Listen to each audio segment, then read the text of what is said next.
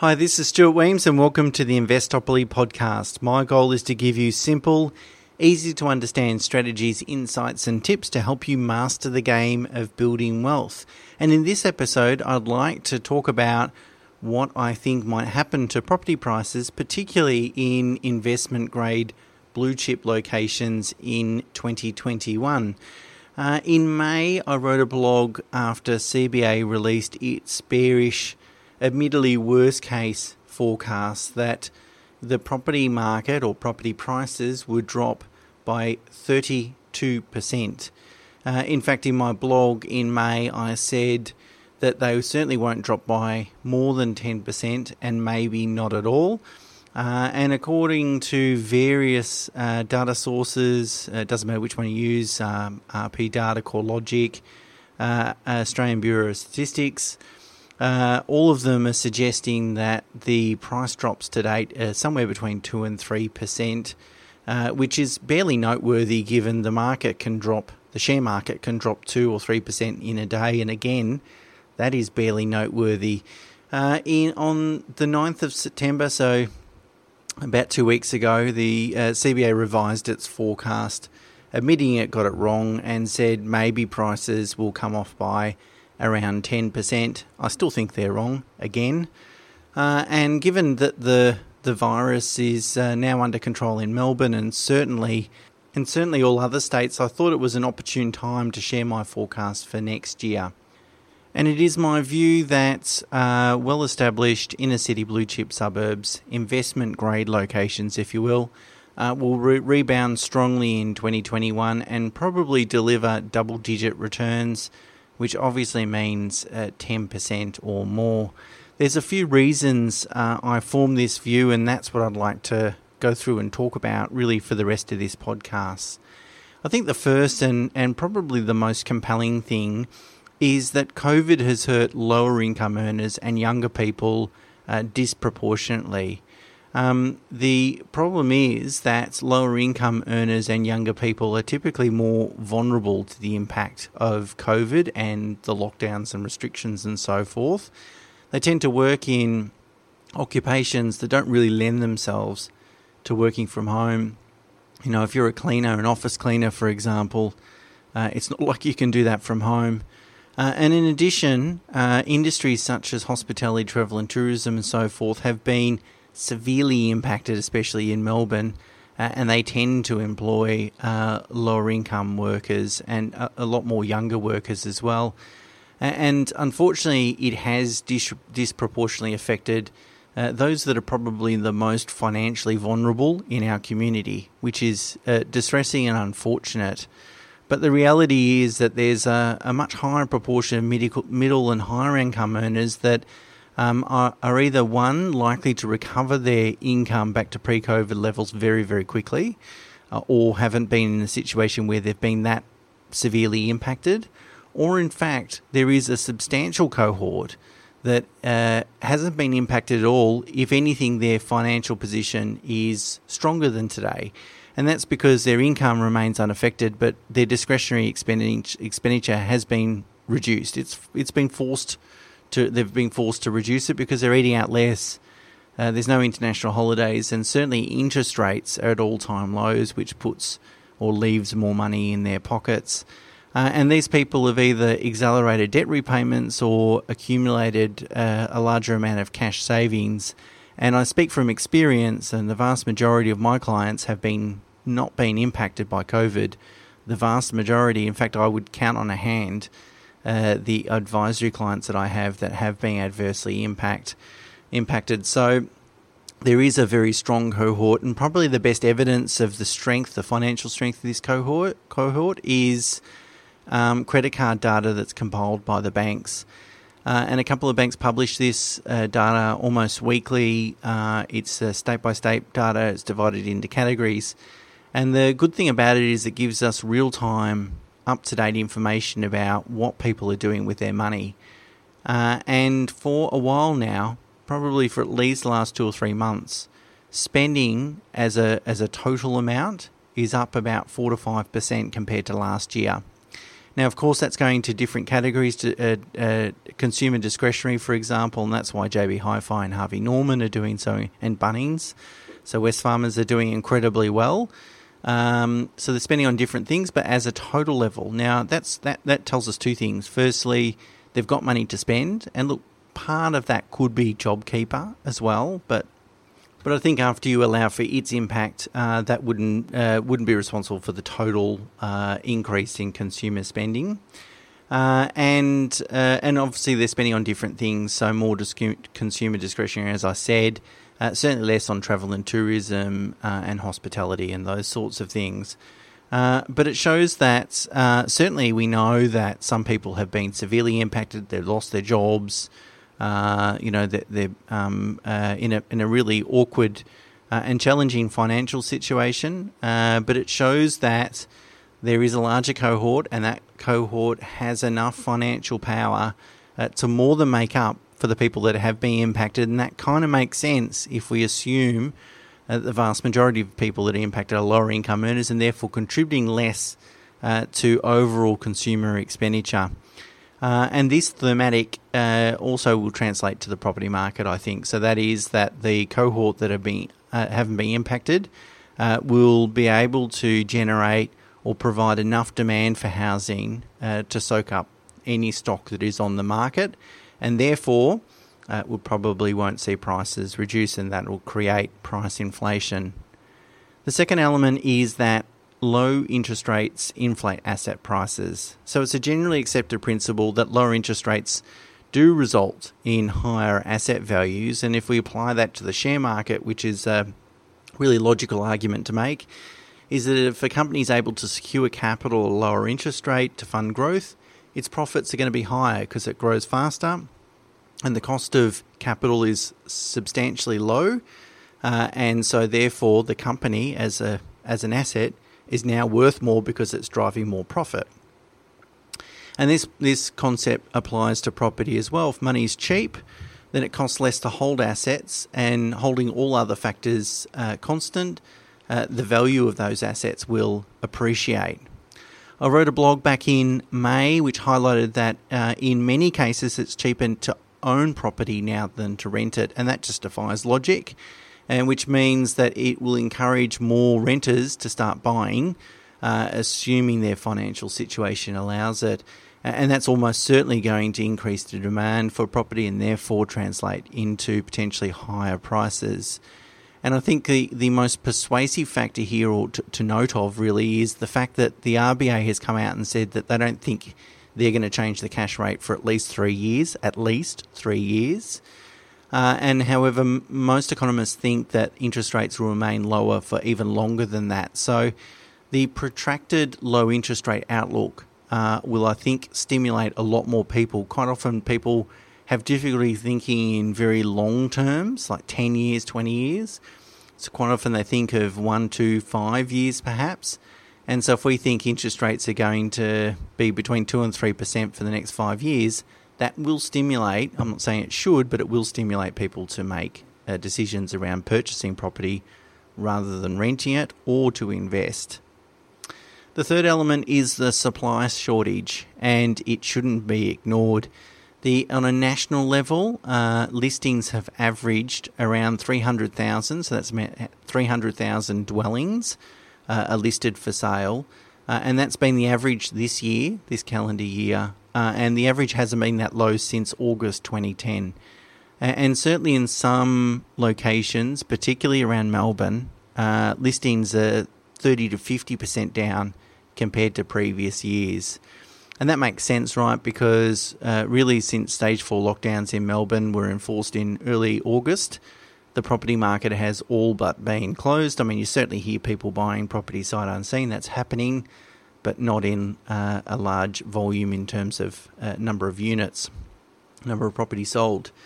Listings will eventually increase gradually over the next 6 to 9 months, I'm sure. But the reality is that most people won't feel confident putting their property on the market until several months of very buoyant results. And this is just a common situation of herd mentality. We feel uneasy until everyone else stops feeling uneasy, and then we start to feel more confident. But that can take a bit of time, right? So it's probably not until mid or late 2021 where we'll start to see stock levels finally increase. And of course, then the concern is if stock levels tick up higher at a fast rate, will there be enough demand to absorb that high level of supply? Well, I think by that stage, if that doesn't occur until mid to late 2021, by that stage, we're probably through the COVID period. People have recovered, government has stimulated, etc., and the economy is sort of back on its feet. It probably will then, at that point, there'll be enough demand to fully absorb all that supply. So I think the fact that supply is lower and whilst might start trending upwards, will remain below what is normal for at least the rest of this year and probably well into 2021. That also will probably lead to higher prices as people become impatient, a little bit of FOMO, and they might be prepared to pay an extra $10,000, $20,000, $50,000 just to get into the property market. The third element is government spending and stimulus. I mean, there's been a lot of discussion about the September fiscal cliff, they call it, when JobKeeper and loan repayment pauses were set to mature. But both these measures have been extended, and I'm confident that there really won't be any mass selling of property as a result of COVID. There's nothing I know about today that kind of suggests that's going to occur. Of course, if there's a third wave or a fourth wave or a fifth wave or who knows what it is, if something like that comes out of left field, anything is possible, of course, but there's nothing that we know of today, I think, that suggests there's going to be some mass selling.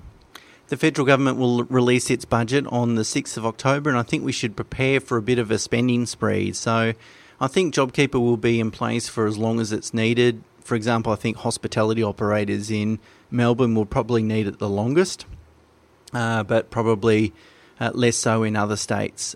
Government will spend big on infrastructure. They have to create jobs. I think there's likely to be targeted campaigns like the UK has had, which they called Eat Out to Help Out, which was really trying to get people back into restaurants. They've obviously canned that now because the virus is coming back with a bit of a vengeance. But in that situation, the UK paid up to 50% of your bill, up to £10 in terms of value if you went out to eat out. And it's a great way of providing very targeted stimulus, but also getting people out there to create that demand. A few weeks ago, the Australian government sold $21 billion of bonds that mature in 10 years' time at an interest rate of only 1%.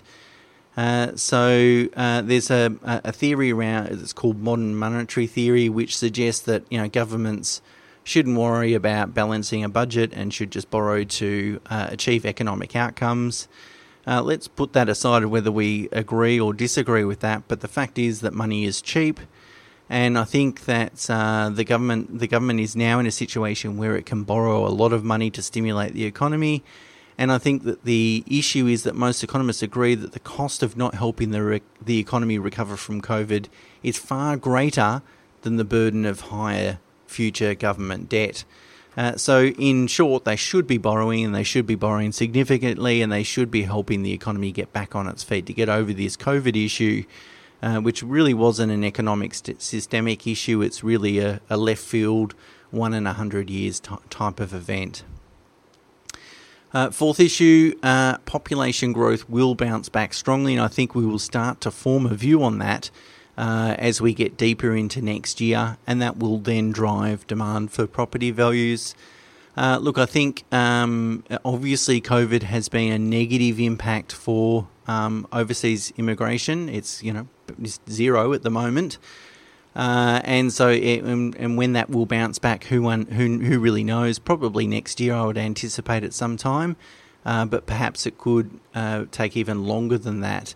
But I think when all is said and done, and we can think about a world that is post-COVID, I think when people in China, for example, or India start to think about immigrating outside of their own country, they would typically compare countries like the UK, the US, Australia, and maybe Canada.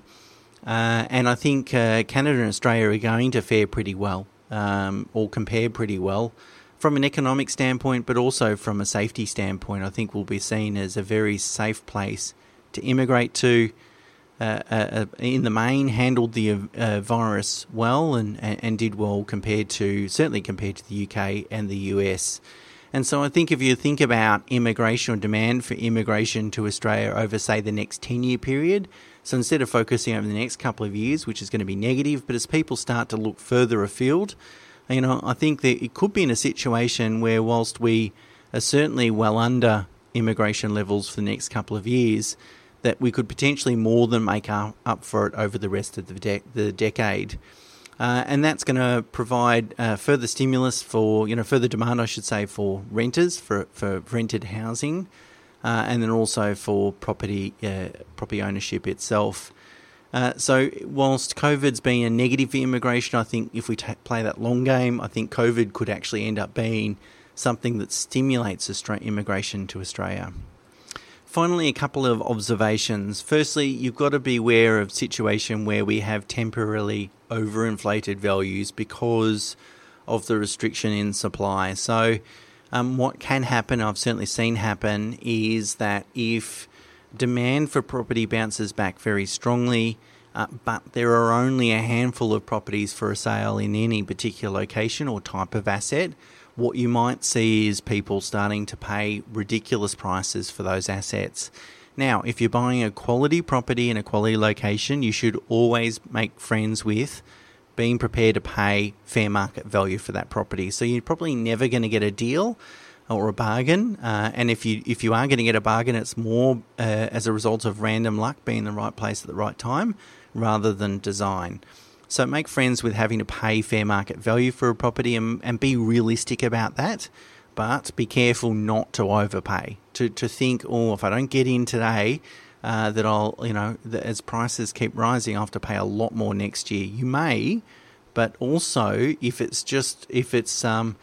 prices are inflated just because of supply, just because you've got some people that have the capacity or willingness to pay more, overpay for that property, doesn't necessarily mean those purchases will be present for the rest of the time.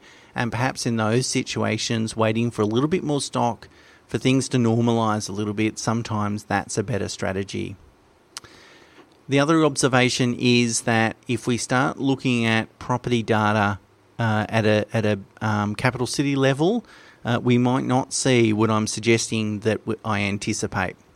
So what could happen is because COVID has impacted income earners to a different extent and different occupations to a different extent, we could see a two-speed market. So we could see that the blue chip quality inner city areas are doing really well, but the areas that are that have more lower income earners or attract more lower income earners, maybe they could struggle or at least not do as well as those inner city locations. Not suggesting it's going to happen, but if we have a think about how COVID has impacted the economy and the community, that is a possible outcome. And lastly, just a quick thought, it really doesn't matter in the long run.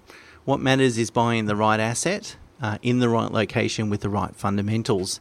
That is far more important than if you purchased at the beginning of this year, whether you purchase in the next couple of months, or in fact whether you wait 2 years to make that purchase. In the long run, it's really not going to make any difference. So don't antagonise over it too much. Don't stress over it. It's really not a big deal. But I thought it would be interesting just to kind of share my view in regards to the property markets and predictions. And it's interesting to start seeing some economists actually coming out, maybe taking more longer term views, what prices might do over the next 2 or 3 years, starting to agree that the market's probably primed for a pretty strong recovery for all the reasons that I've just spoken about. Anyway, that's my predictions. Let's circle back in 12, 18 months' time, see if I was right. And until next week, bye for now.